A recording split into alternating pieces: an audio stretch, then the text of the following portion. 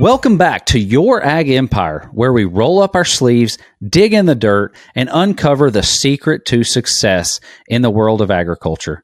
I'm your host, Jonathan Harrelson, a Texas farmer and rancher, farm risk consultant, and commodity coach.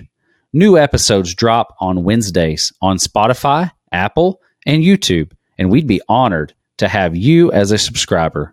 Today, we're joined by Kyler and Morgan, a dynamic husband and wife duo. They've navigated corporate jobs, started their own commercial general contracting construction company, and faced challenges like drought and herd dispersal. In this episode, we delve into their journey of becoming entrepreneurs within the corporate world, the dynamics of working as a couple, and the importance of open communication. Join us as Kyler and Morgan share the highs and lows of building a business from the ground up and handling unexpected curveballs. This is Your Ag Empire, where we uncover the entrepreneurial spirit within agriculture. Welcome to the podcast, Kyler and Morgan of McCommas Cattle Company. You're located in Pawnee County, Oklahoma, but neither of you are originally from Pawnee County. Is it best to assume you're cowboys and just couldn't imagine leaving the Stillwater area? That's absolutely true. I would say both of us are cowboys to the bone. We both went to Oklahoma State, so we both grew up in Oklahoma. I actually was born in Edmond and then grew up in Chandler, bounced around a little bit, came back there, and then whenever I came to Oklahoma State, my parents were in the place that they still are today. So Oklahoma is in our blood.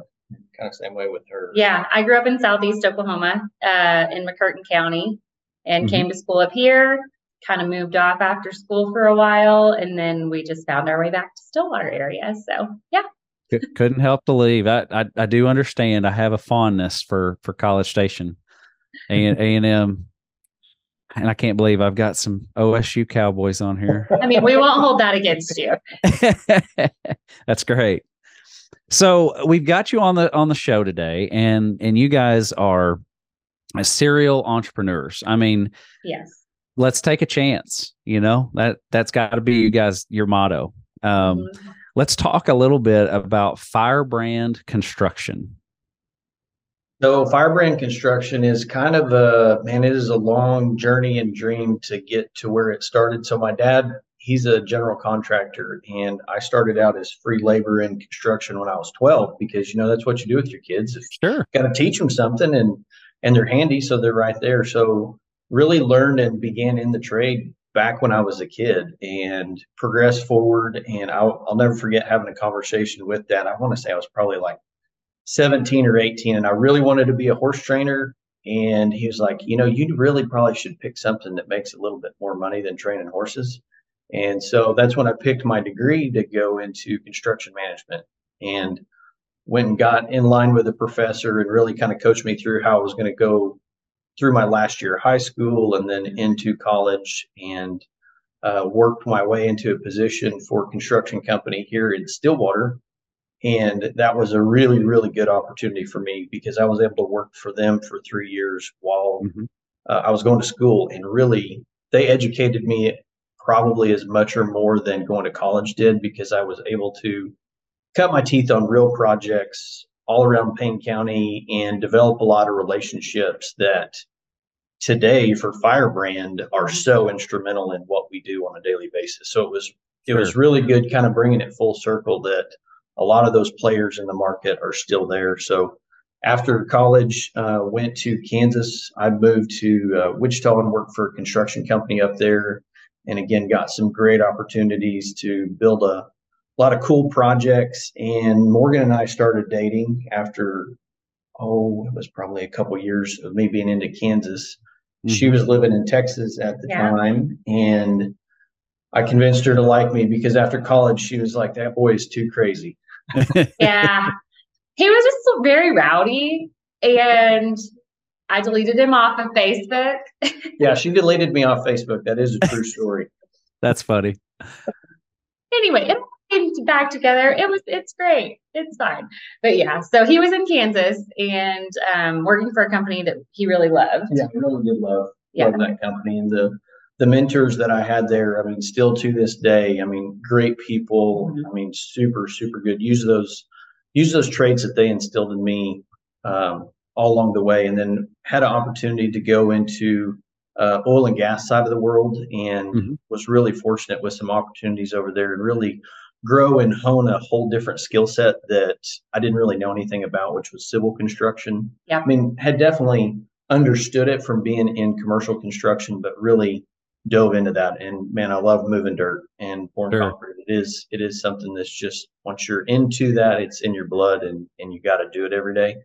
So it was a really cool opportunity to do that in a whole different sector. I mean, it's going from commercial construction with architects and developers to some location out in West Texas where people only care about one thing, and that's whatever they think that day, and it didn't matter what the engineers said. So it's a whole different mindset to get to learn and be part of. And then through that, it had always been my goal to have my own company. I mean, from the time I was a kid. You bring that up, and I'm curious. So you're working these other jobs. Deep down, I mean, could you feel that entrepreneurial spirit? Was it there every day? Yes. You knew we talked about it. Yeah. Yeah. From day one. Couldn't I just, it's always been something to me. It's not that I don't respect people. It's just that I really want to be a leader. I want to set the path for everything to go down. And I'm always thinking, that was something Dad always instilled in me. You got to be thinking 4 or 5 moves ahead of what you're doing, not just what you're doing right now, and to be successful. And if your 4 or 5 moves ahead don't align with everybody else's 4 or 5 moves, then you're just back to square one. And a lot of times that was really frustrating to me. Like, what's the path? What are we doing? How are we going to be successful for 5 years or 10 years, or to really perpetuate a business? And so, the good Lord was fortunate enough to throw a monkey wrench in my corporate plan of working for other people. And at that time, he was like, you need to go do your own thing. And I was let go of the position that I had. And it was something that I had worked into for a long time. I was the president of a company, and it just was what it was. The good Lord was like, hey, it's time for you to do your own thing. And when that happened, Morgan had been growing in her corporate footprint and what she was doing. And I can kind of let her, because her story is just as important as mine in this whole deal. So yeah, Morgan, give us this breakdown, because anytime you have, Kyler, you rose up to a position as a president of a company, making good money. You're living the American dream. I mean, you really are. Yeah. But you still got this passion, and you've got this lovely wife, Morgan, that's over here. She's working her corporate job. Things are great. Like, it's rosy. Yeah. This is like the American couple right here.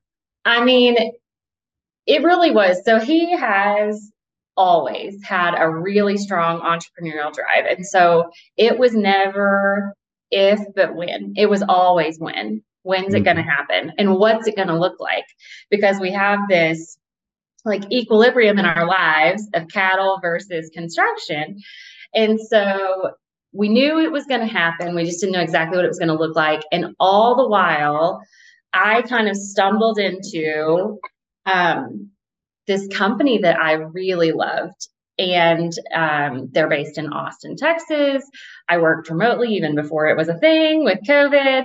And they did property management and real estate development, specifically for like off-campus university housing, big apartment complexes, and then some multifamily and some condos and a little bit of single family for rent. So they kind of dabbled in a lot of things, but really my career path with them started taking off kind of around the same time that Kyler's corporate career was really, really ramping up.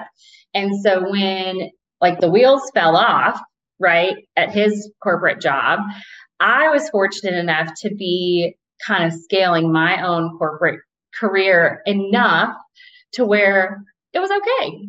Sure. Like, it was okay that the wheels fell off. It was honestly probably something that we had, again, never an if, but always a when. And so it just kind of forced the win. And, so I held on to mine, I held on to my job and really focused on growing that side of my career to be our fail safe.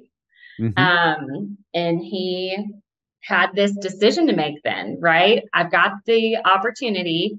We have the means. Which one am I going to do?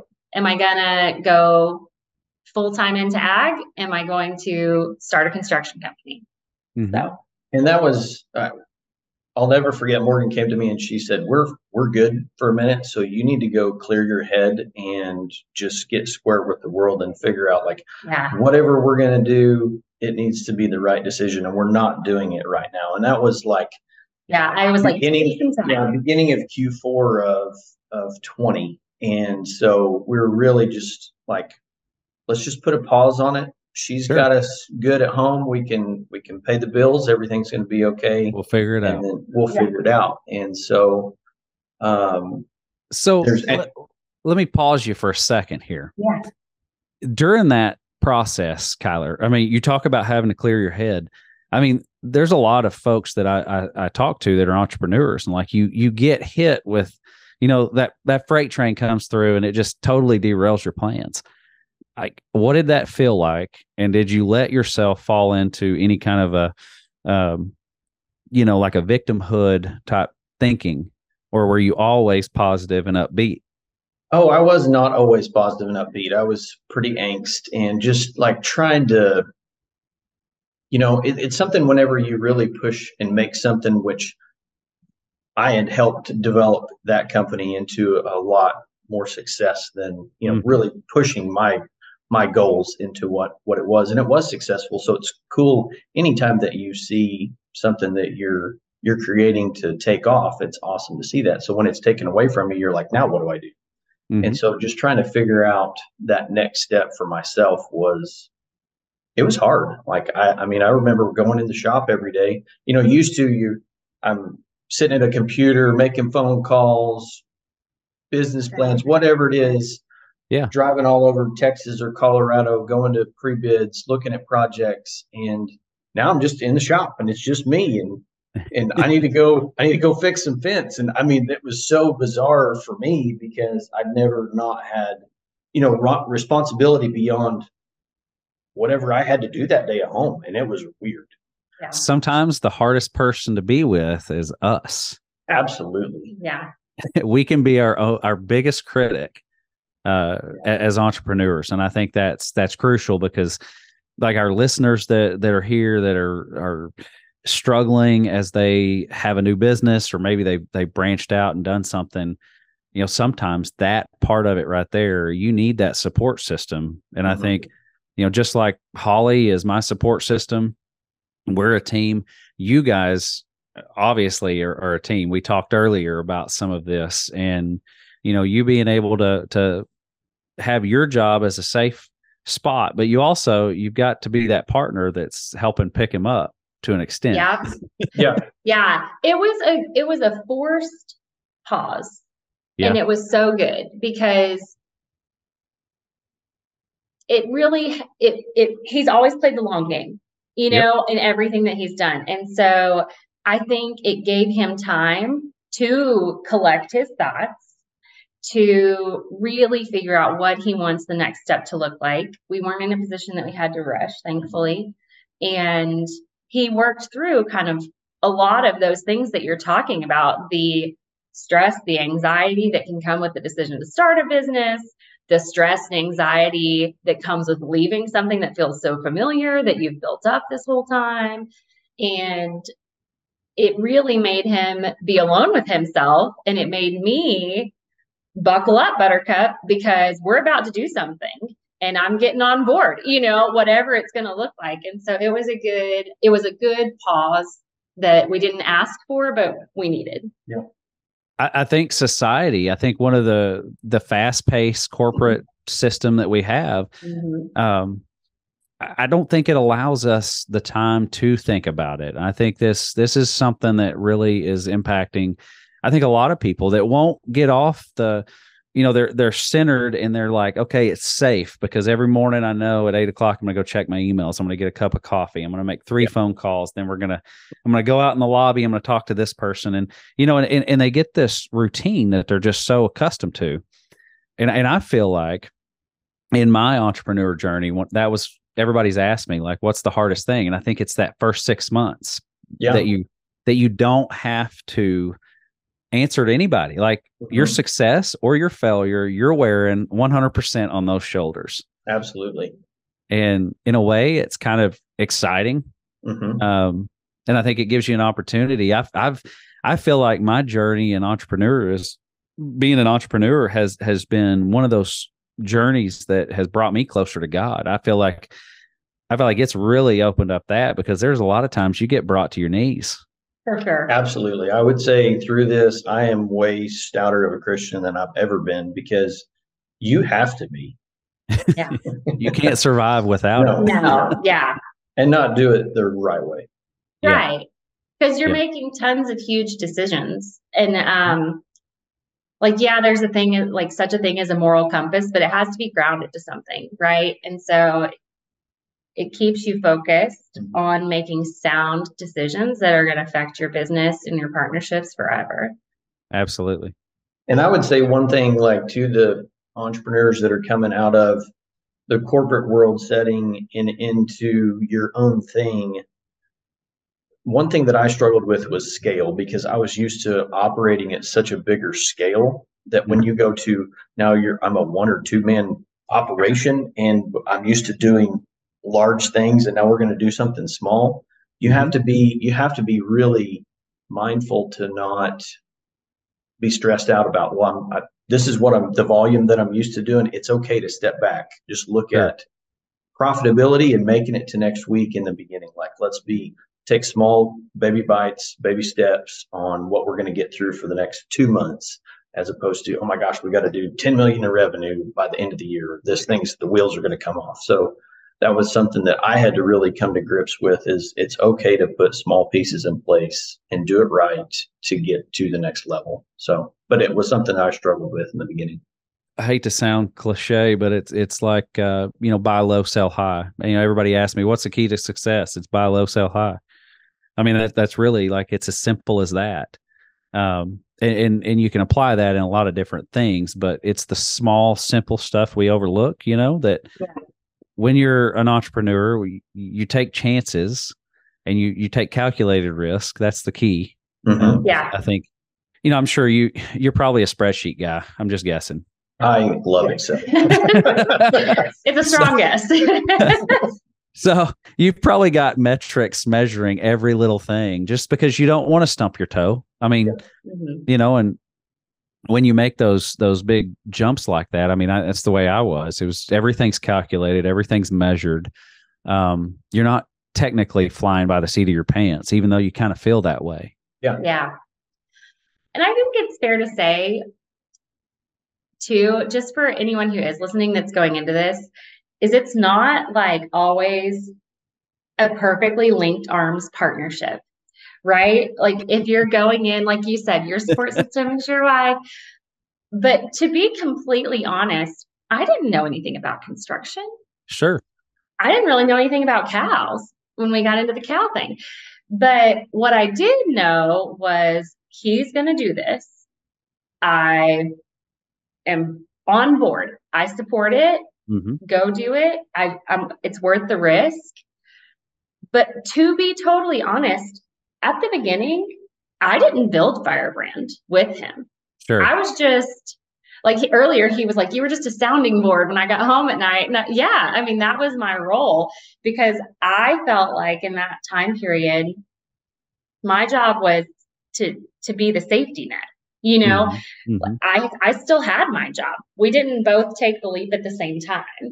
And so I was still focused on my career, and he really had to bear that burden alone at the first part of Firebrand. And so I just wanted to say that, because I think that's important too, is it's not always like we look at each other and high five and start a business and it's going to be great, because it wasn't like that. We didn't operate seamlessly together for that first bit of Firebrand.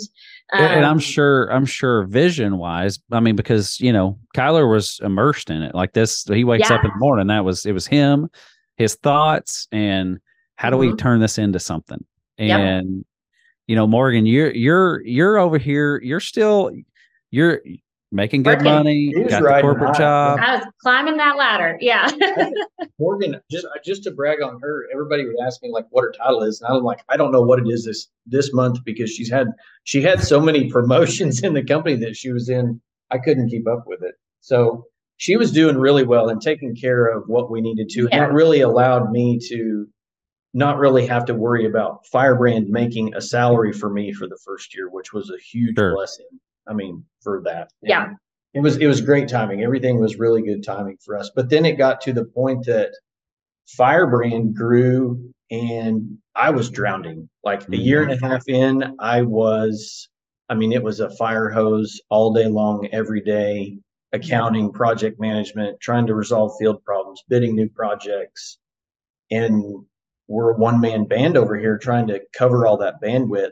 And then Morgan's kind of corporate story started getting a little wiggle in it.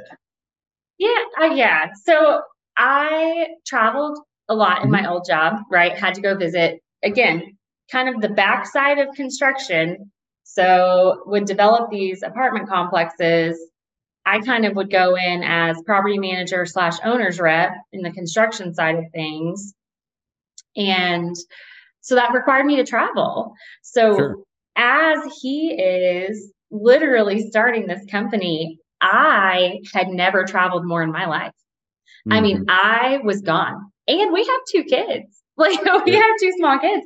So, I mean, we have an amazing support system with our children, which we're so thankful for. But it really was a stressful time. And so it's not always roses. And just because you get the confidence up to make the decision of like, we're going to start this business, it doesn't really stop there. It's very much a continued different kind of stress. And so he was working through that.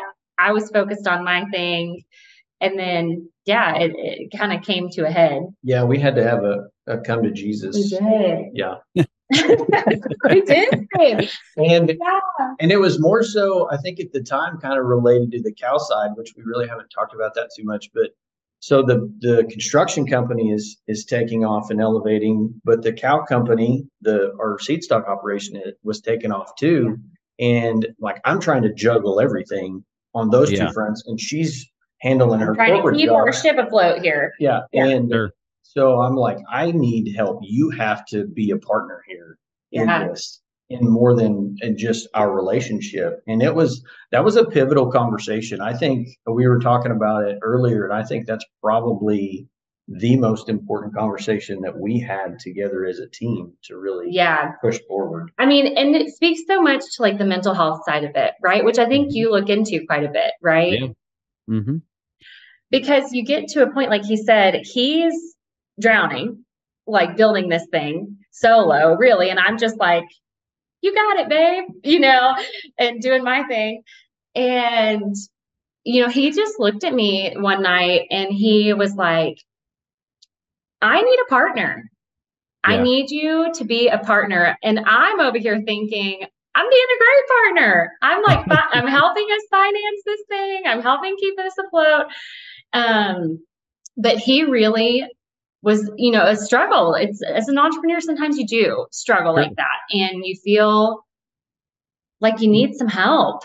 Morgan, have you felt any underlying pressure, I guess? Like Holly and I were talking about this. It seems like, we're taught, get an education, get a good job, you work the system, you get up there, and you're making great money. And as a woman in the working world, was it a battle to be successful and be mom? Oh, yeah, of course it was. I think that's always the battle, right? It's like tale as old as time.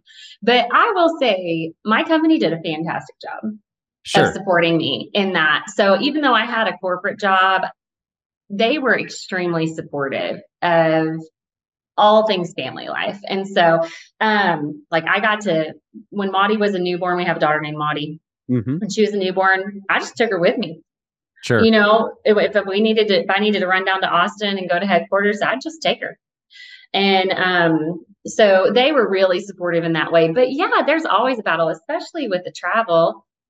There's the pressure from the outside world telling you should be a power woman and make moves and be a girl boss. And then there's the pressure from the outside world that's like, how dare you leave your kids every single day and go be a girl boss? And then internally, there's this conflict of like pride. You know, I feel really good about what I'm doing. Yeah. And as a working mom, and then also guilt of I feel really bad about what I'm doing as a working mom. And so, yeah, definitely that's a struggle I think anyone's going to face. That's something we've battled that exact same thing as we've been growing our entrepreneurial businesses over the years. As Holly was a pharmacist, and you know, and it's tough because she was having to dedicate time on the bench, taking care of patients, and you know, and I had the kids, and so I feel like that's that. Not, and I value that time. That was great. Wouldn't trade it. I feel like I got the better end of the deal. Yeah, probably. Yeah.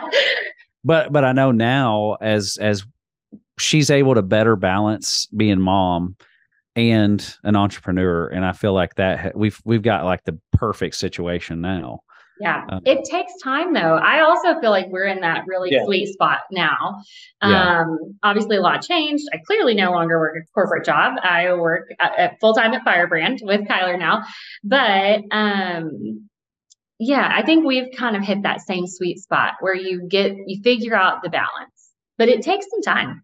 Sure. And that was a whole leap in itself. I mean, to leave the corporate world and not have that safety net of somebody else paying a W-2 to keep us afloat. It's all in, sink or swim. If we eat or don't eat or pay the bills, it's all on us every month from now on. Kyler, I think what shifted in my mind when that last paycheck hit was like, where's money going to come from 3 months from now, 6 months, 8 months, a year? Like, you know, you've constantly got to be thinking ahead. And it's just sometimes, and I think this is why a lot of folks don't make it in their entrepreneurial enterprises is that I think it's daunting weight that we have to carry sometimes. It almost seems like it doesn't matter how big of a nest egg you try to put forth to make it. It's not going to get as far as you want to either. You've really got to hustle every day for those dollars and just to try to make it work. I want to talk a little bit about your grittiness. Okay. So I know a lot of people use that grit, but what I've noticed is that people that can dig deep when it looks like you'd be better off just shutting the doors, you know, but you dig deep. And if you can ever get on top of that mountain, you've got it licked. Like you were there, like success. You've hit it. You've hit that mountain. But for you guys, what are some core things that you went through? That just totally caused you to think about or refocus your direction or give you clarity as you were moving forward in this phase? In the Firebrand phase? Yeah. I mean, as you know, as we got Kyler losing his job, and then Morgan, you're finally stepping out, and we're weaning off of that paycheck.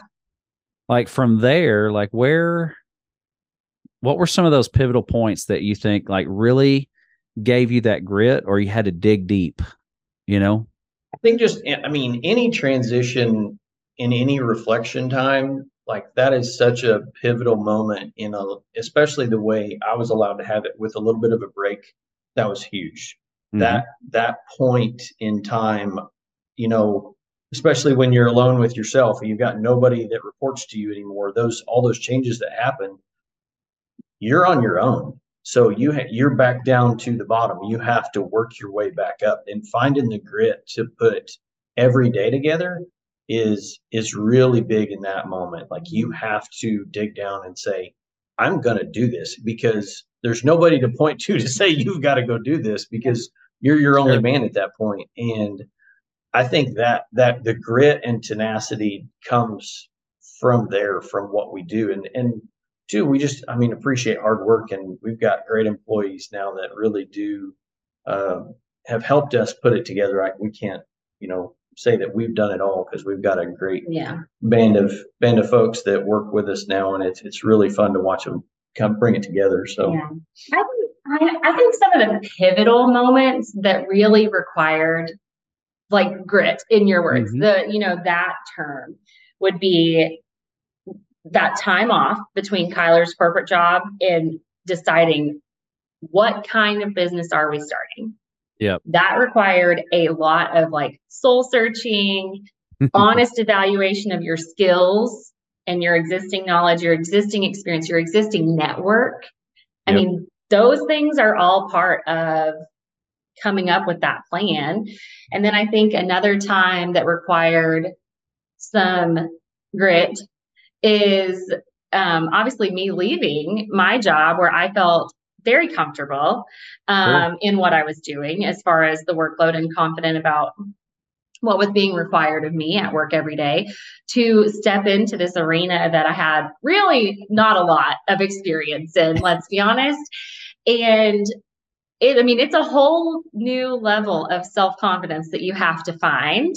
And it's also usually, I would say, in most entrepreneurial settings, at some point you get served like a really good piece of humble pie. Sure. And that happened to me, obviously changing, because my gosh, here I am, used to being the one that answers the questions. And now I'm showing up at work and I'm like, what does this mean? Tell me, what is this abbreviation that I'm looking at? How does math work? Because I haven't used that in a long time. Like, really, it was humbling for me. Sure. And that required me to find, you can ask Kyler, there were moments right after I came over where I was like, I don't know if I can do this.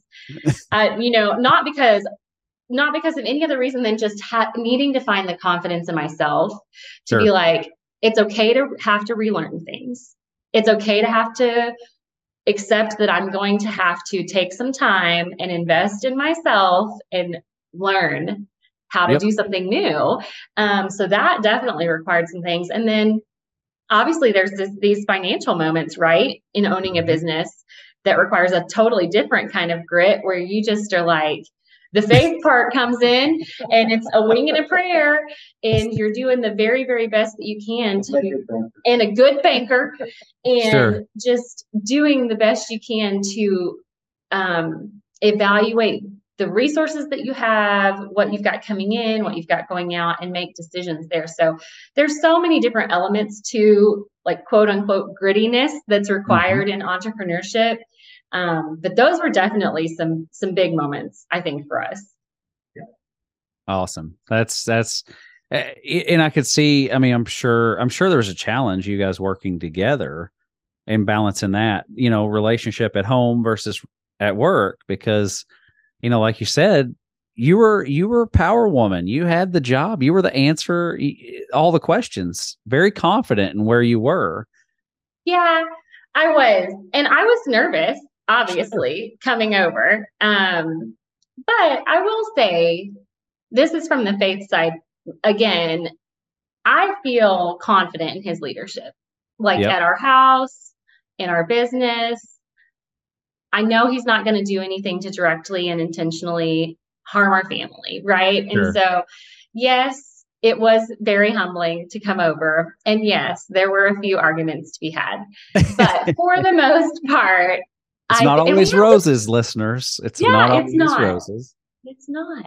But I think that the fundamental, that root, that foundation that you have, I was fine submitting to his authority at work. That wasn't a question for me. He knows more about this industry.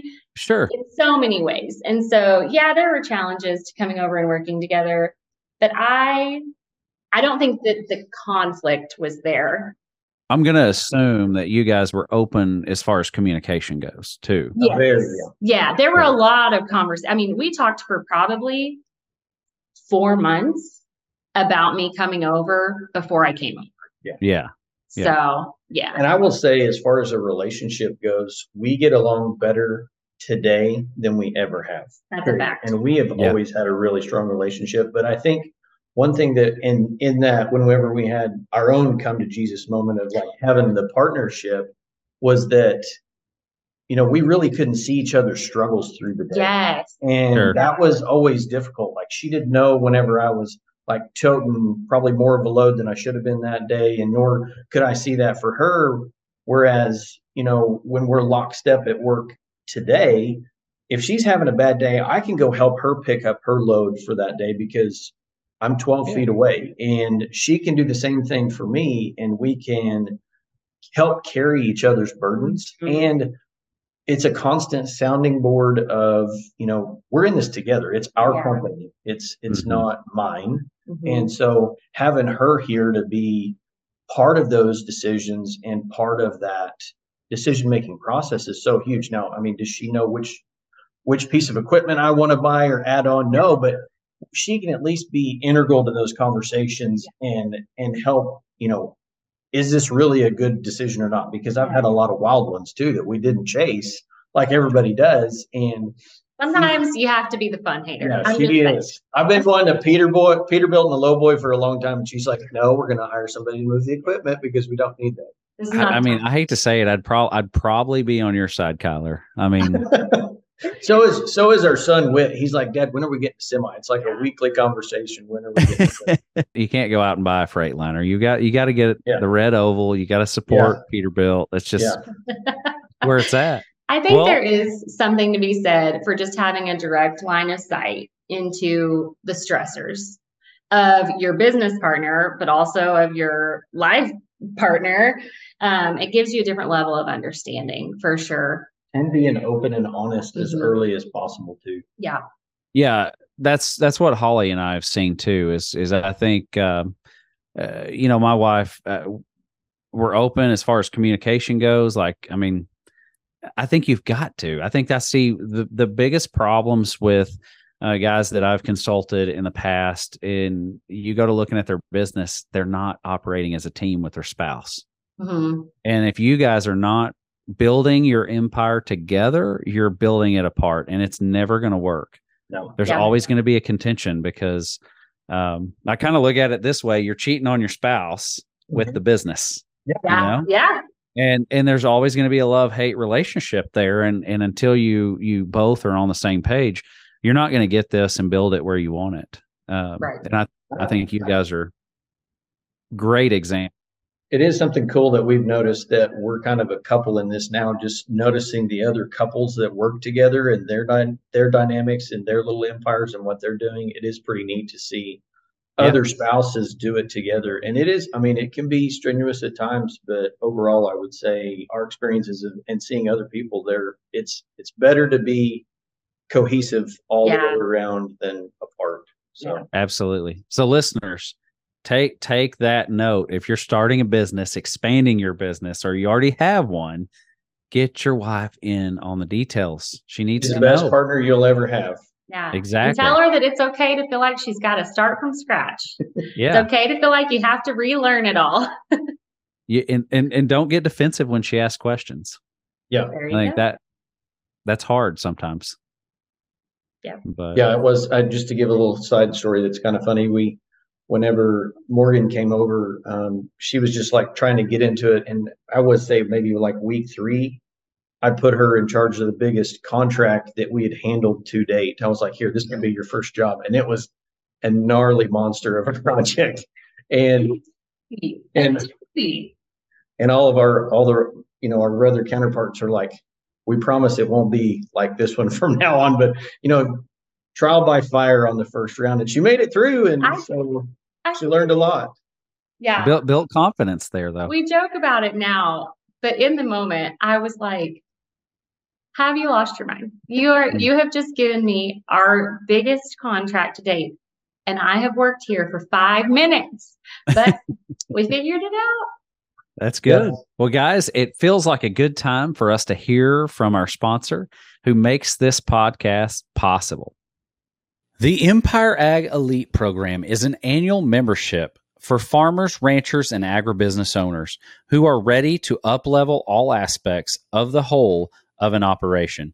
by taking a deep dive into their books, their marketing strategy, in addition to peeling back the layers of their physical, mental, and spiritual health. To learn more, visit youragempire.com. All right, welcome back. We've talked about Firebrand construction. And there's an ag component to this duo here with me today. You guys have had a cattle operation, and I think you started out in just a commercial cow-calf operation where you're just putting pounds on the ground and getting paid for it.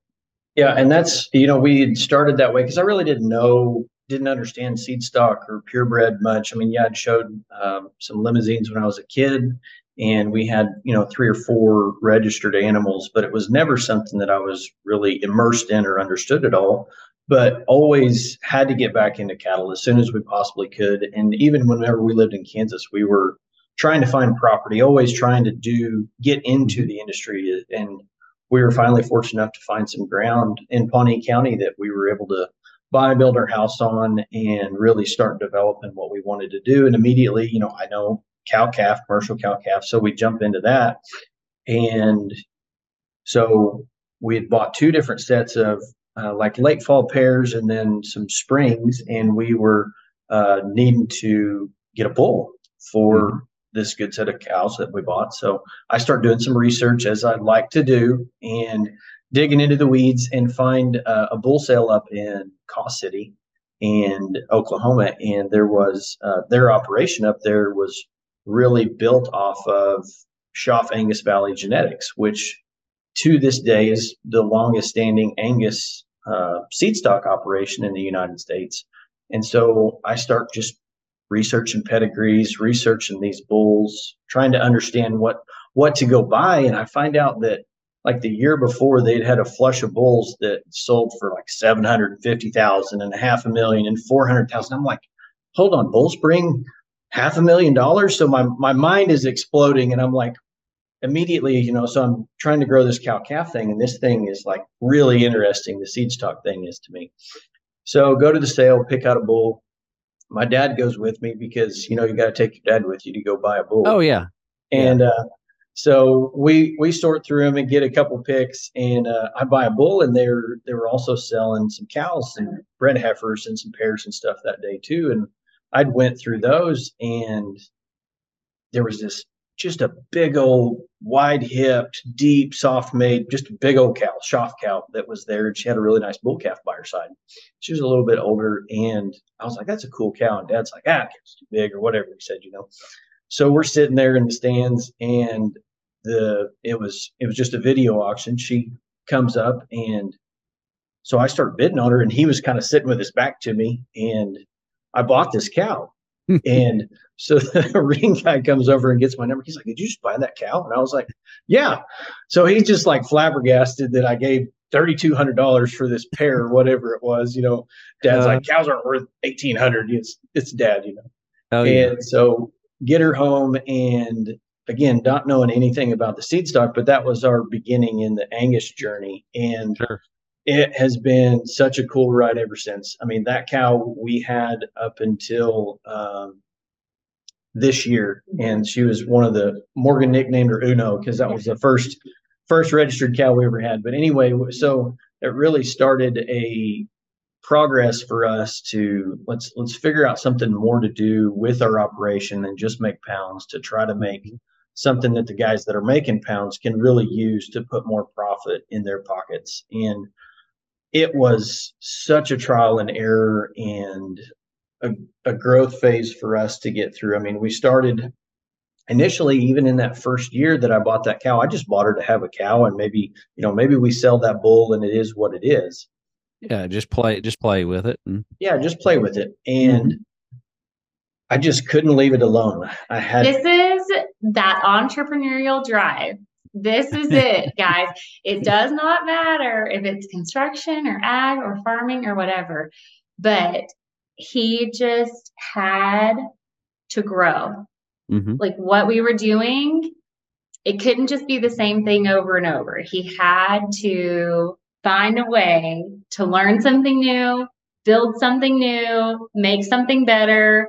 It Mm-hmm. had to grow in that way. And so when he found the registered Angus game, it played right into his hand, Sure. And having, it's just like anything else, having good support people around you. So we had these good set of commercial cows that we started with, and we wanted to make some good replacements because a lot of those were older. We need to refresh the crop here pretty quick. So I started researching bulls and found a bull that I liked, and the sales rep for ST at the time was Mike Marlowe, which he's pretty involved in a lot of circles, especially here and even up north. And so really became a great friend to us and a great mentor for me in what we are doing even today in our seed stock operation, and really taught me a lot about it. I mean, I didn't know how to AI, didn't know how to set up a cow to do anything. I mean, it was a foreign thing to me from top to bottom. And I mean, really just jumped in with both feet. So that was the spring of that year to the fall of that year. Okay, we're buying seed stock cows from Montana and really trying to grow with some operations. And we bought, I think, every wrong cow a guy could buy, which you do. I mean, that's part of it. Yeah. And so that was definitely a learning curve, but it was something that we weren't, again, that first year we were trying to figure out which way do we go? Is this something we just play with a little bit? To the second year, every commercial cow is now a recip. We're bought our first donor. We're flushing cows. We're putting in embryos. We had a cooperator herd, actually. That's how kind of we got on this podcast. Is Brooke Clay's dad, Bobby Clay, helped us a lot with flushing cows and even put in some embryos for us. Got a great operation down there. So let me just talk through this evolution. Now, were you putting the economics? Now you're a spreadsheet guy. So were you putting the economics back into this, or were you just flying by the seat of your pants? In the beginning, I was just flying by the seat of my pants because it was such a small thing. It was really not instrumental. And again, this was before Firebrand. Oh, yeah. This was before Firebrand. So we were both in the middle of good corporate jobs. We have, this was a tax write-off. It was a tax write-off to be in all points. And that was something that was so funny with just a little sidebar conversation here with Morgan. Like, she didn't grow up in that. So I understand write-offs and buying things and stuff. And she's like, you are spending so much money. Like, what are you doing? We're buying squeeze chutes and pipe fence and all this stuff and buying cows. And she's like, this is done. We are done. And then we filed our taxes and we got a pretty good return. And she's like, okay, this isn't so bad. Yeah. I was raised in a nest egg focused mentality. You build your nest egg. You don't spend your nest egg, but it's different when you're on the farm. So, you live in your nest egg. You live in your nest egg. That's right. So, yeah, I would say for sure, though, all the things, all those same qualities that make you a good construction business owner, or at that time, corporate employee, right? All those same skills fed into what this became. The decision to start with cattle was just natural. Yeah. It was just something we wanted. We wanted to raise our kids in an ag setting. He had grown up with it. I really loved the idea of that lifestyle, even though it wasn't my day-to-day when I was growing up. And so that was its own organic decision. But the building of what McCommas Cattle Company has become is 100% influenced by all those same traits that make you a good person climbing the ladder at a corporate office or a good business owner as an entrepreneur, for sure. And it pointed us over really a pretty short time span in the grand scheme of things. Like, we bought our first cow in 2017, and in 2019, we were like abandoning ship on the cow calf thing. We're going seed stock. And it was really a strategic business move more than anything. I mean, yes, he loves researching like pedigrees and the genetics. That part of it was just really interesting to him.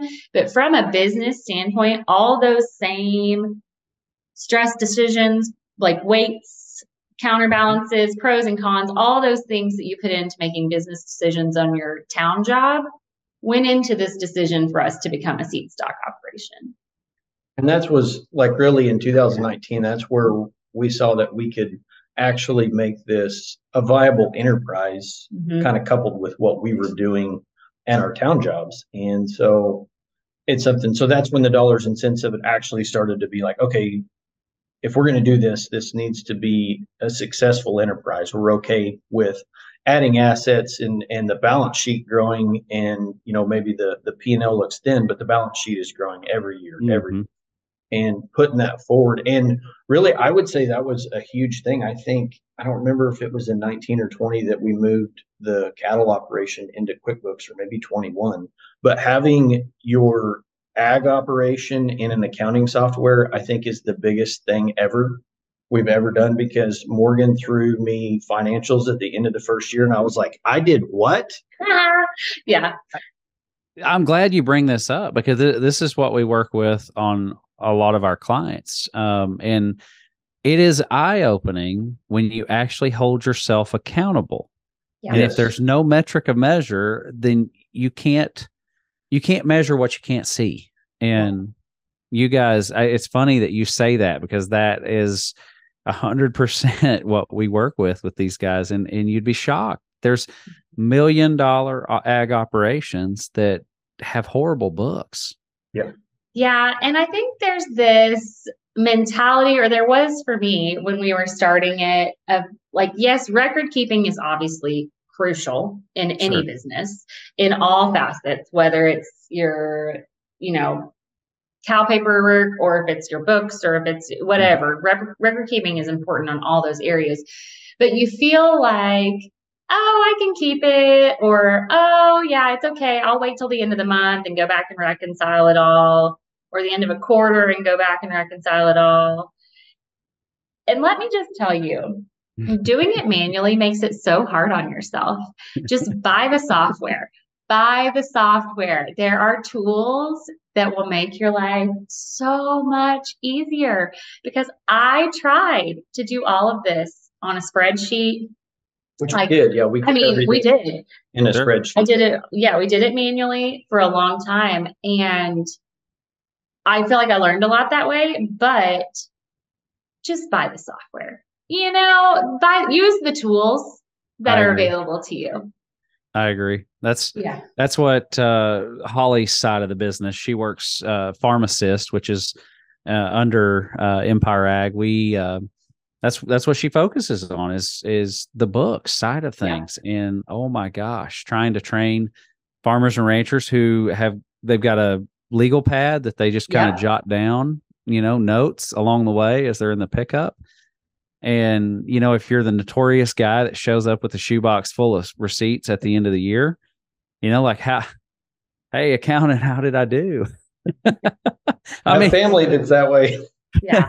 I mean, it's just the stakes have changed so much with ag operations, and we've got these preconceived notions, and there's some really big money being made in certain aspects, and it depends on how they manage their business. And then there's others that are struggling and barely breaking even, or even losing hundreds of thousands of dollars and don't even realize that they are. Yeah. And I think that's such a big thing too. Like in our financial world, we keep everything so segmented and nothing crosses a line. Like everything has its own pot of money to work out of. And I think whenever we transitioned to that was really eye-opening too. Like, we might be doing well in the construction side, but we're on the line of credit for this quarter or a quarter in the cattle company side, or whatever it is, to get through to bull sale season, or however we're operating at that point. So it really gives you a true evaluation of that entity at that moment in time, to really hold yourself accountable to, are we being profitable? Are we making the right decisions? Are we following the plan that we set forth? And having a plan is just, the plan can change, but you always have to have a really solid direction of, this is where we're going and this is what we're doing. Because it's a business. It is a business. It's a passion project, but it's a business. Can you imagine if you were just a sole prop running Firebrand and the cattle operation, commingling expenses, juggling a line of credit like this? It would be a mess. It would be a mess. And it would be so much unnecessary stress, because it doesn't take that much additional work to set it up to function the way it needs to function. Yes, you do have to do a little, like if you're operating that way, it takes a minute to clear it up, but then you're set and you're good and you can move forward with, like Kyler said, such accountability and such clarity on the decisions that you're making. I mean, the proof is in the pudding. It's on the reports that you're getting.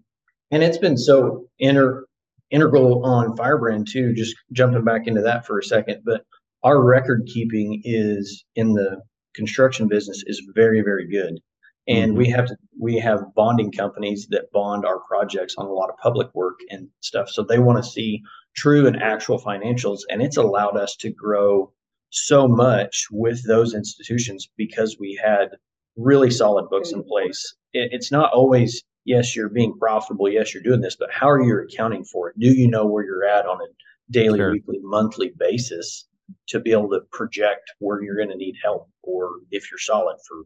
I'll give you a good example. A friend of mine in construction, we were talking about this, and he was doing a lot of cost plus jobs. And guess what? Those costs didn't get coded to the right job. Oh, no. Yes, it's all in the same account. Yes, it's all under the same company. But if you don't account for it, you can't plus it and actually have a profit. And, and you do that on a $10,000 deal or a $50,000 deal. It's real money. And it makes the business struggle. And I just think this is huge. I just feel like this is so under-taught, even in universities. Absolutely. We don't get it in high school, like running a business and the importance of that. We always toss to the side because we all want to be the boss. But some of those tasks and duties that we take care of are bigger than you could ever imagine. Yeah, we own a construction company, and I spend probably a third of my time in books. Sure.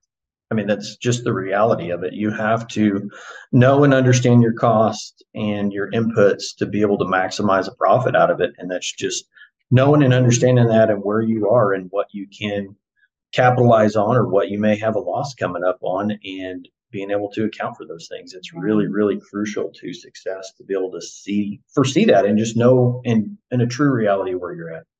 Yeah.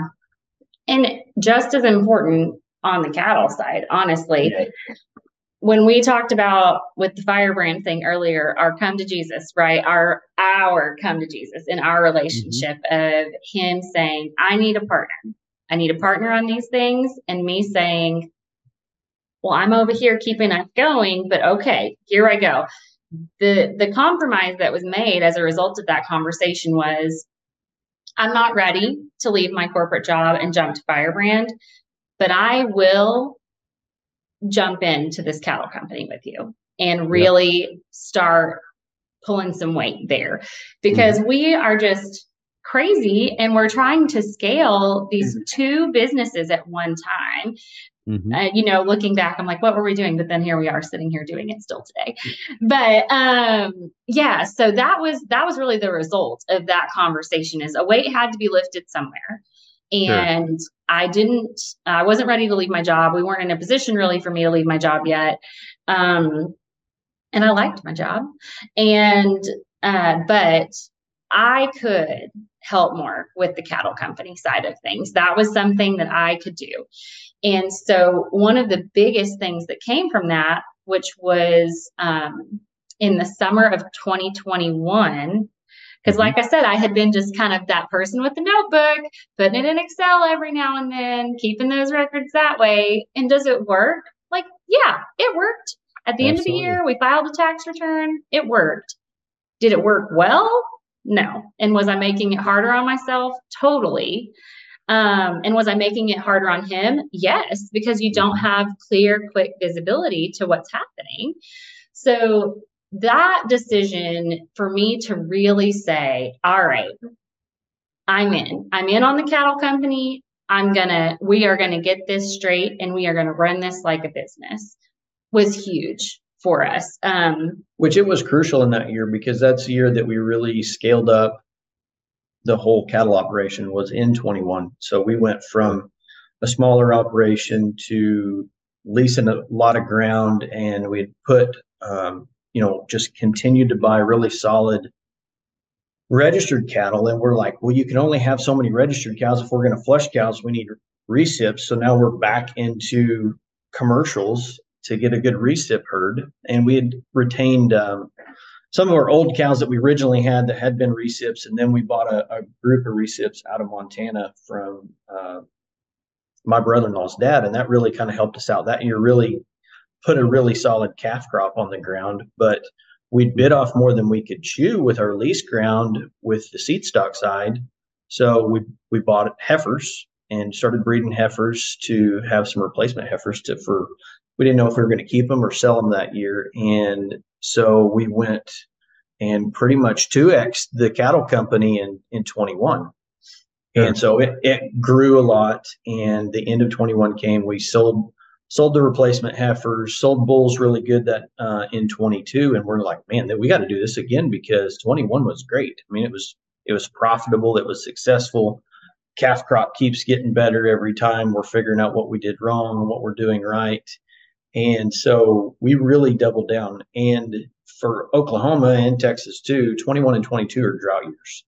Sure. So everybody's struggling for grass, everybody's struggling for hay, and we're trying to grow a cattle operation in the middle of that, which is crazy too. Yeah. Which I was bound and determined to do it. Yes. So we had some key things that had to happen though for that to fall in place, right? The way that he's describing it, because it changed very quickly. Once we decided we're seed stock, we're doing it.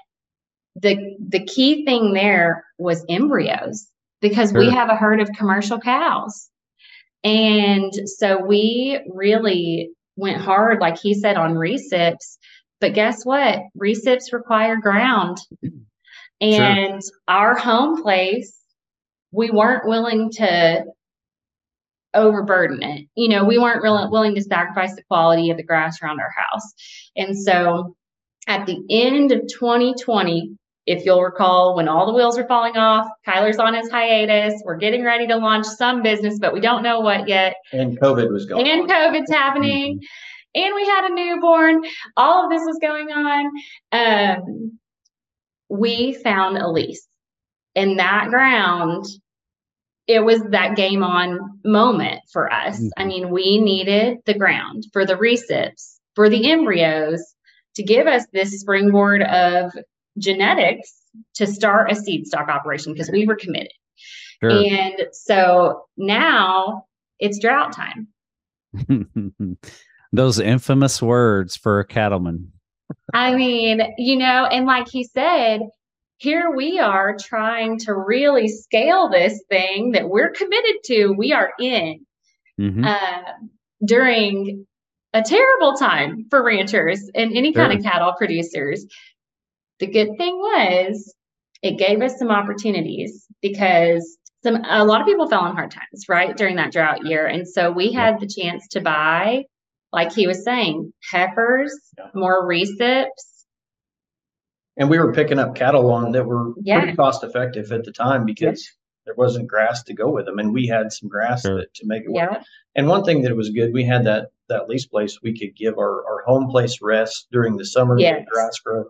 Bring everything back, calve out our falls, breed everything, and then start with the springs. And it was a good pair for our operation because in the wintertime, we like to, if we're going to be able to AI stuff and set up recips, I don't want to go chase them all over the country because we're still doing our other work. Still have work to do. Still have a paying job. And it was in that time frame though that the cattle company started to be profitable, and it was an actual its own entity, its own thing. It had grown into something, so now we've got to manage it. Yes. Can you see how the come to Jesus happens when you're in this partnership? When you're in a husband and wife partnership, you have multiple business entities, you both have corporate jobs, you're both kind of leaders by nature. It's bound to happen.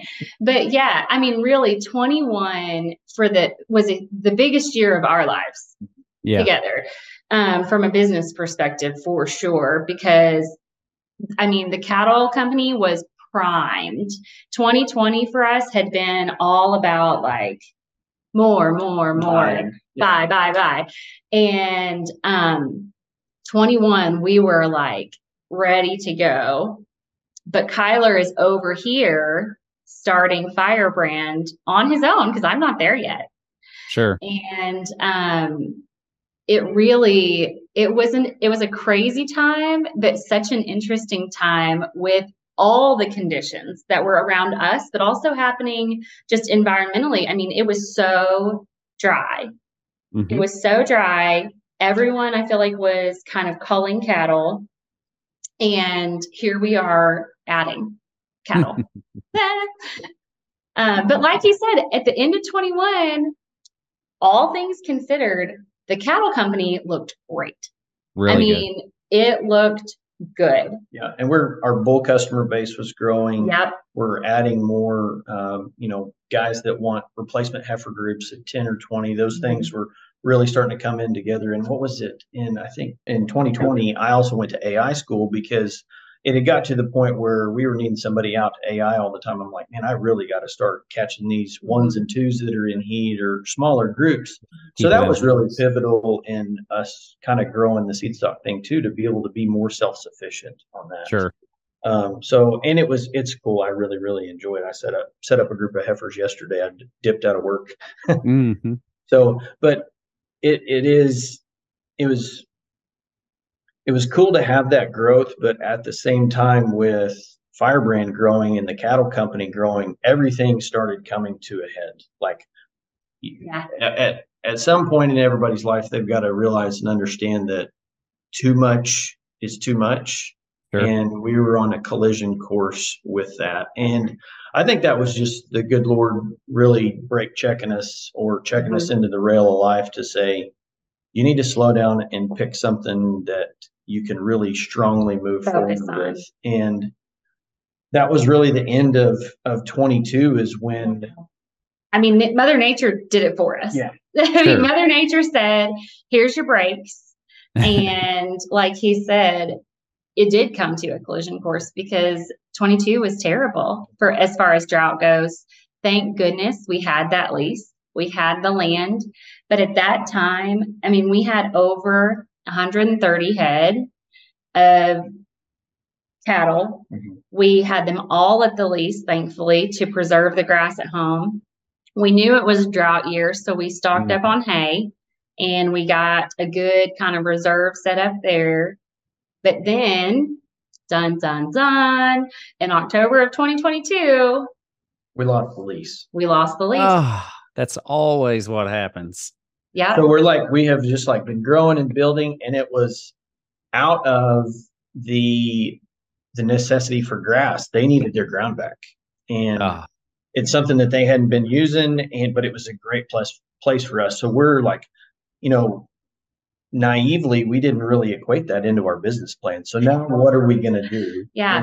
Like you said, that the people that owned that ground had not been using it for that purpose, right? And so we're over here thinking, they don't need that grass. We're just going to keep scaling. And then it was a drought. So they needed it. They needed it for their own operation. Jeez. So the rug got pulled out from under us. So now we've got this. Those infamous words nobody wants to utter at the kitchen table. Are we going to have a dispersal?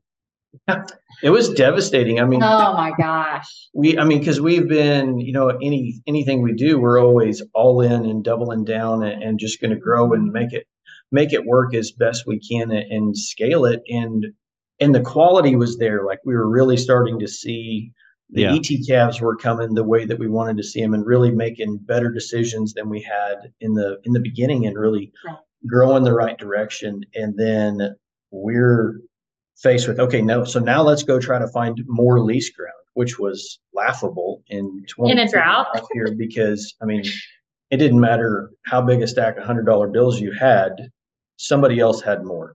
And that was just the plain fact of it. And we went to the school land auction, and I spent probably 3 days looking at lease places and completely got blown out on everything. Well, and to talk about that. So private leases during that time, it was near impossible, right, to come by any kind of private agreement because everyone's holding their ground. Everyone needs their ground. And so in Oklahoma, we have school land that comes up. It's public land. They lease it out. And Kyler so we found out in October we were losing the lease. Like we had 10 days before the school land. Yeah. We had a really short amount of time before auctions opened up. And Kyler was like, we were not ready to have that dispersal conversation yet. We were holding on because we had just, like he said, we were just getting the results we really wanted to see. And so he spent hours and hours, days and days, hundreds of miles, really crammed pretty close together to get ready for all these auctions. And we didn't get a single thing. And it was, I mean, with that too, we were talking about that earlier. I had kind of abandoned the construction company for a couple months. Trying to keep the other entity afloat, try to find a place to go with cows. Are we going to continue to do this? How are we going to continue to do this? And it's stressful because it's something that we were pouring just as much effort. It wasn't repaying as much as the construction company was, but just the same amount of time and heart and desire and grit. To go back to grit, I mean, to try to make all of this work. The cattle business is a tough place to be because you're so subjected to commodities markets, what the weather's doing, what the cattle market's doing that month or that week for the commercial guys, and how much they can afford on their bull and replacement female purchases, like what those things look like, and they play into our business, and we have no control over that. So there's so many things in play at that point. And after we didn't get that lease, anything at the school lease auctions, we were like, okay, what do we do now? So we're still hunting around that whole fourth quarter of the year. Like, okay, well, we can sell this group of heifers and this group of cows that we bought. That really is not any heartburn. We'll make a little bit of money on those. That's fine. So we'll reduce by a third doing this. And then we'll cut these recips that we haven't put embryos in. And then we're left with the seed stock, all our seed stock, which we're down to 50 cows now because the recip herd was here. And we, thankfully, like you said, we had kind of managed our grass well at our home place in the previous couple of years. We had good hay stored up. So we were like, let's get to spring. And maybe something will come up and we won't have to completely shut this thing down. Right. And then because we were wanting to hold on to that core group of seed that we'd made, because we were, at that point we were 2 generations in on some cattle. So we were like AI and, 2 and 3 year olds that we'd been making. And so those pedigrees and those, all the brain power that I'd put together on trying to put those breedings together to make the cattle that we want to make, it was finally there. Like, we're ready to grow off of that set of cows. And it just wasn't in the park. No, I mean, by February, we have 3 ponds on our home place, and water was low. Yeah. Oh, no. Water was really low. And that's really when we had the conversation of we're going to disperse. We really had no option because nobody really had any options. And that was, that was spring of this year. And it was tough because we had like a really, really solid set of, 10, 11-year-old cows, those original cows that we started with. Oh no. It was still part of the herd that were still cranking out really nice calves. We're still making us money. But, unless they're true donor quality, nobody wants a 10 or 11-year-old cow. So where do they go? To the sale barn. So, and that will probably be one of the toughest moments, was kicking that back gate open and watching all those shortbred registered cows go for $1,300. And some of those cows, we'd paid really good money for, and there was not a dang thing we could do about it. It was just was what they were too old. That group was old. Yeah, well, so but still, there's a lot of good, but solid cows and we still have a few that are of age that, I mean, still cranking out cows. You can't knock a cow just because she's older. She's producing and looks good. Yeah. There's never a good time to sell a cow. No. And we had been culling, and I mean, it's not like we'd held on to everything. We had been really keen on culling and really pushing in any time that something was a problem. But then that left. So we got the old cows out, and now we're left with the prime, great. They're all good. Every single thing we have left is good, really good. And so now we have to make another cut. And that one was tough. Yeah. Because really, I mean, we couldn't find land.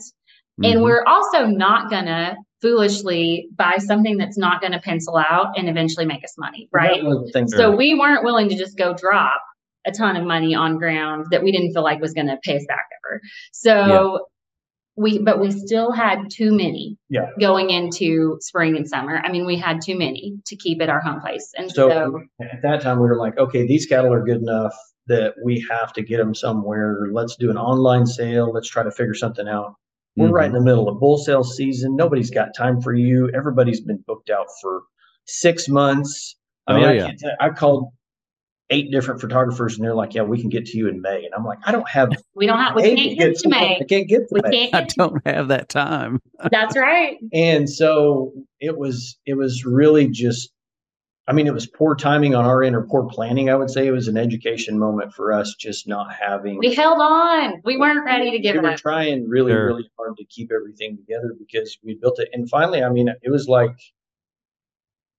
in that early spring or Q1 of this year, the good Lord was like, you have got to make a decision and you need to pick where you're really going to put most of the pressure this year. And we said, we have to let this go. We have to put this down, not completely, but get to a point where we need to put more emphasis on Firebrand. And I will say that it was the best thing that we ever did. Absolutely. From both aspects, not only the construction side, but also the cattle side. And fortunately, there was a guy that had bought replacement heifers from us in the past. We didn't know he was in the seed stock game as well. And I was texting him, hey, I've got 4 or 5 commercial open heifers left that are really, really good. And he was like, well, I was wanting some seed stock stuff. And I was like, oh, you're kidding. So I sent him all the pedigrees and he said, you work on a price for the group and I'll be there on Friday or whenever it was. And he's really super good guy, faith-based guy, and just saw the quality there. And I mean, of course it's cattle deal, so you had to haggle a little bit to get. Absolutely. But he helped us out and bought that whole group, so we didn't have to have an online sale or didn't have to get really desperate or crazy with what we did. That may have been the good Lord just looking out for you right there. Absolutely. Because you guys have to think at the same time, Firebrand is booming. I mean, this 2023 for Firebrand has been, I think we'll look back and be like, 2023 was like a cornerstone year for the company. We made huge strides. And at the same time, where it just feels like everything that's happening that's out of our control is pulling the cattle company down. There wasn't a bright spot. Like we couldn't win. Like every corner we turned, we got another leg kicked out from under the stool. And there was like nothing we could do about it. We tried and tried and tried. And finally, whenever we just said, okay, enough is enough. And we're going to drop to the very bottom. We're going to pick the best 20 cows that we have.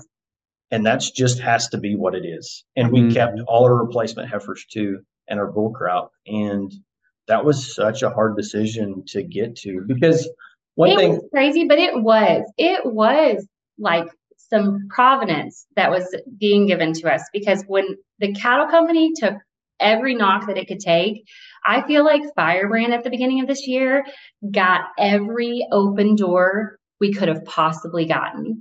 And it just helped us. It was excruciating, but it did help us say, we're going to put our focus here.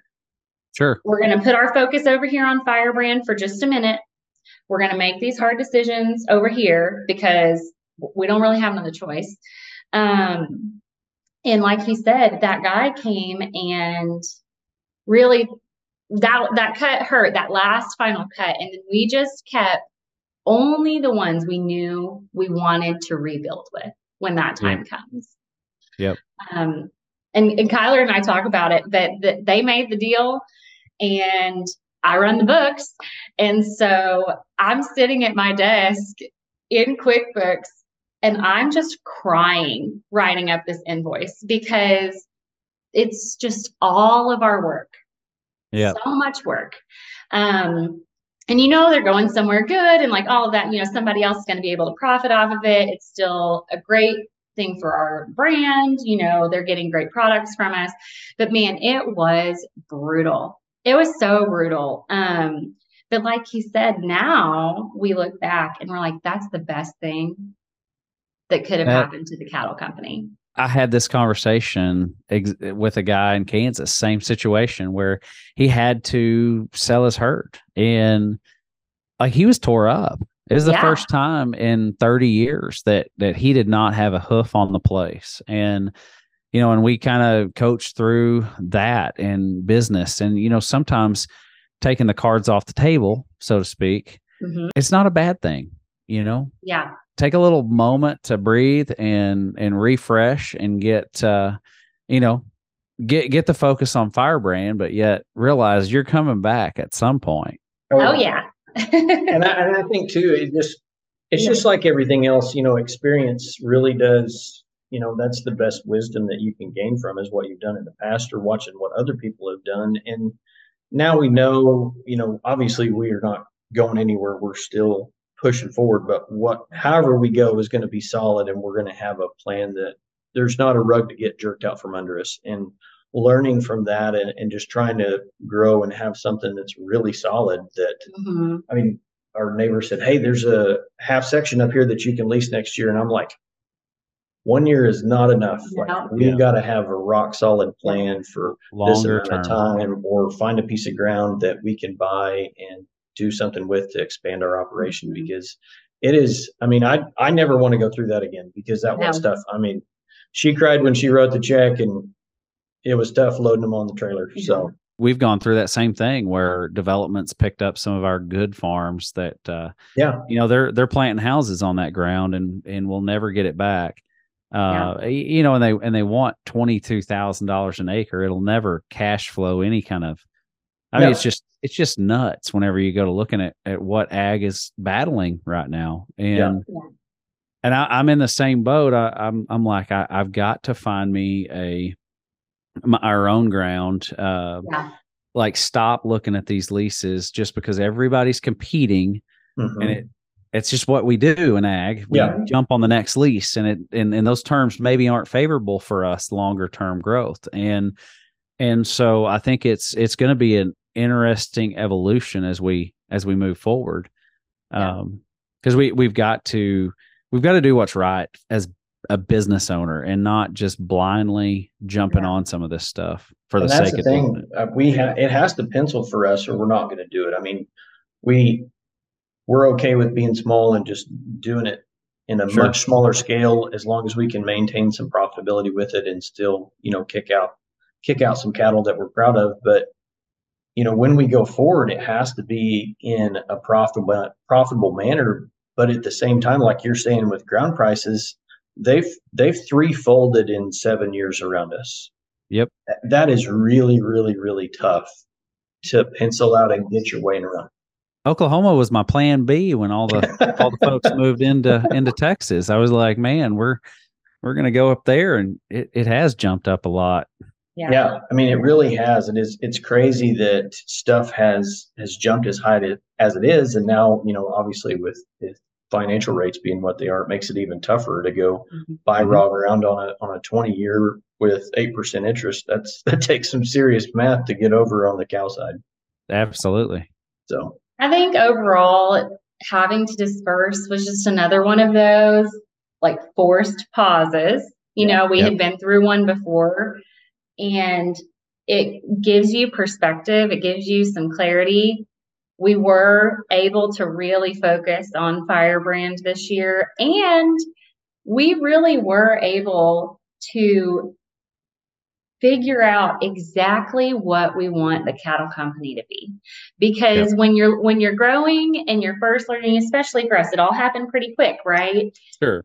You do evolve, like you were saying, through that process. And there's not always the luxury of time to look back and be like, well, maybe I wouldn't do that exact thing again, or maybe I wouldn't. You're just rolling so fast that this has really given us some time to look back and figure out exactly what we loved that we did, exactly what we probably wouldn't do again if we did it again, and get together a good plan for what does the relaunch look like, because it's not going away.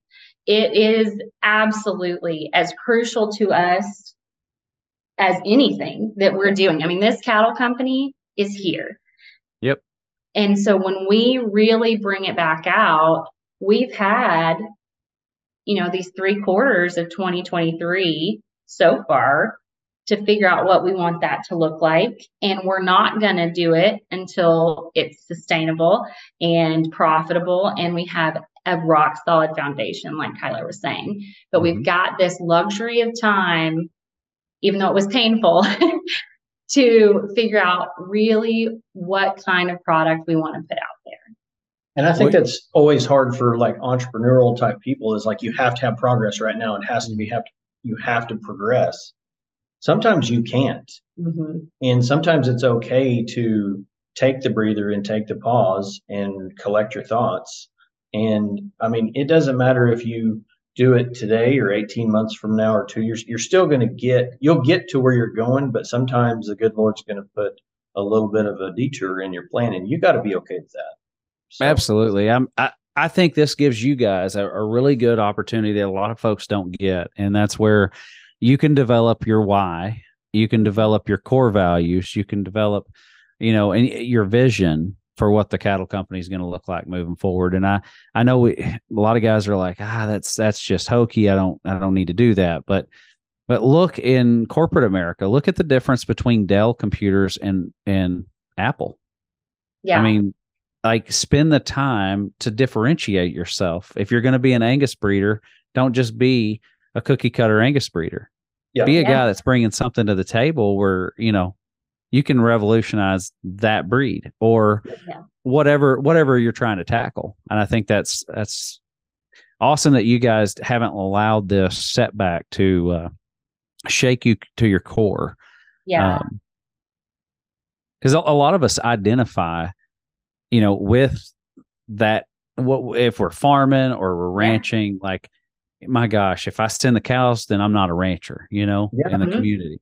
It's like, well, it was that same thing too, going back to the beginning of Firebrand, going from, $10 or $12 million projects to doing $200,000 and $300,000 projects, and having that scale drop back.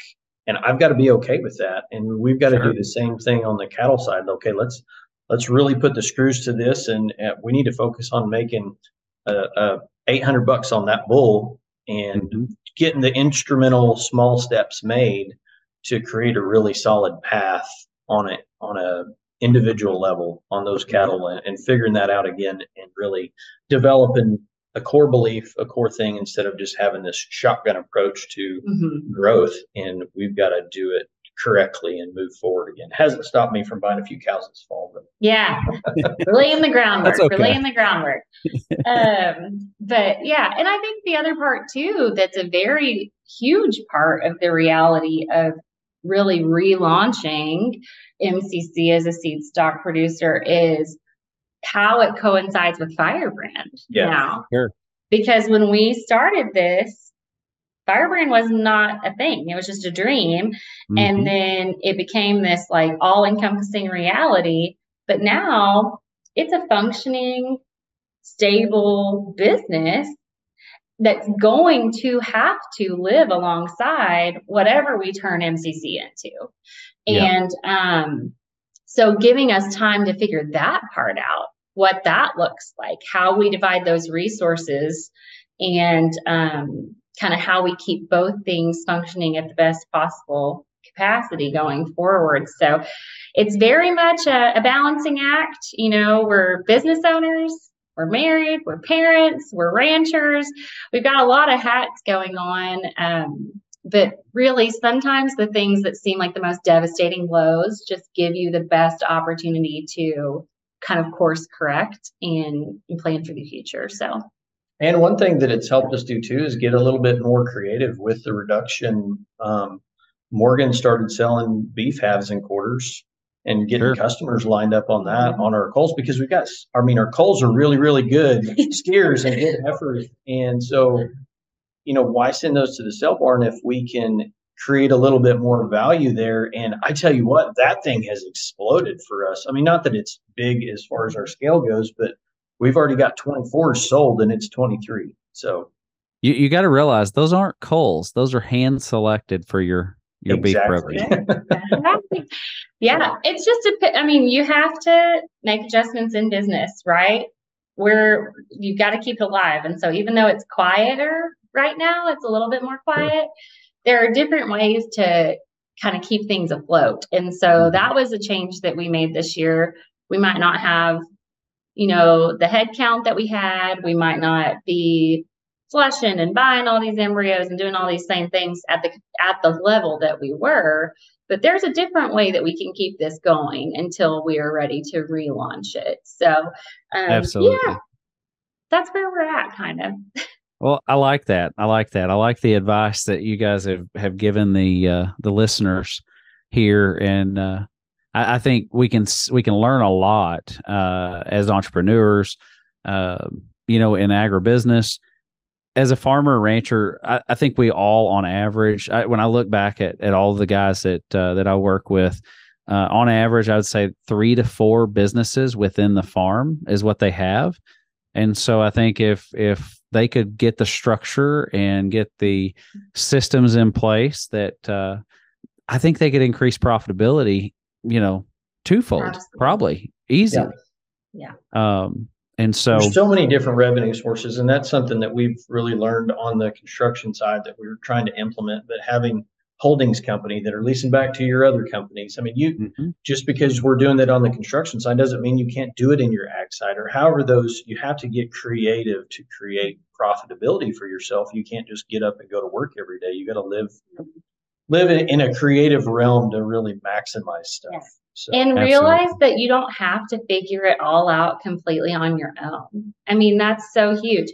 Find a good banker, find a good lawyer, find somebody that's like 15, 20, 25 years ahead of you that's thriving in a way that you admire, and join arms with them, right? Use your resources, make your own resources, make a network for yourself, so that you don't have to know it all. You're not relying on just yourself to know all the things all the time. Find people who are experts in those fields and ask for their help. That's been huge for us. I think it is huge. I know within our network, Empire Ag, like we have a safe spot where guys can get on, bounce ideas, and visit about business growth, where they want to go.